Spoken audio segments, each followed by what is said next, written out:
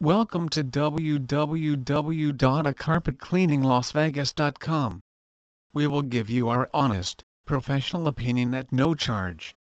Some situations you will be better off replacing either the carpet, pad, or subfloor. Most situations we are able to work miracles, though sometimes it just makes more sense to just replace some parts of the pad or carpet instead of spending time and money with restoring the affected carpeted areas that have been damaged.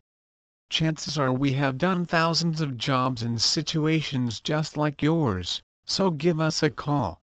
What we recommend is using distilled over-the-counter cleaning acetic acid aqua vinegar. Make sure and get the clear stuff, not the apple cider variation. Simply get the affected area damp with around 5 to 6 squirts from a trigger sprayer.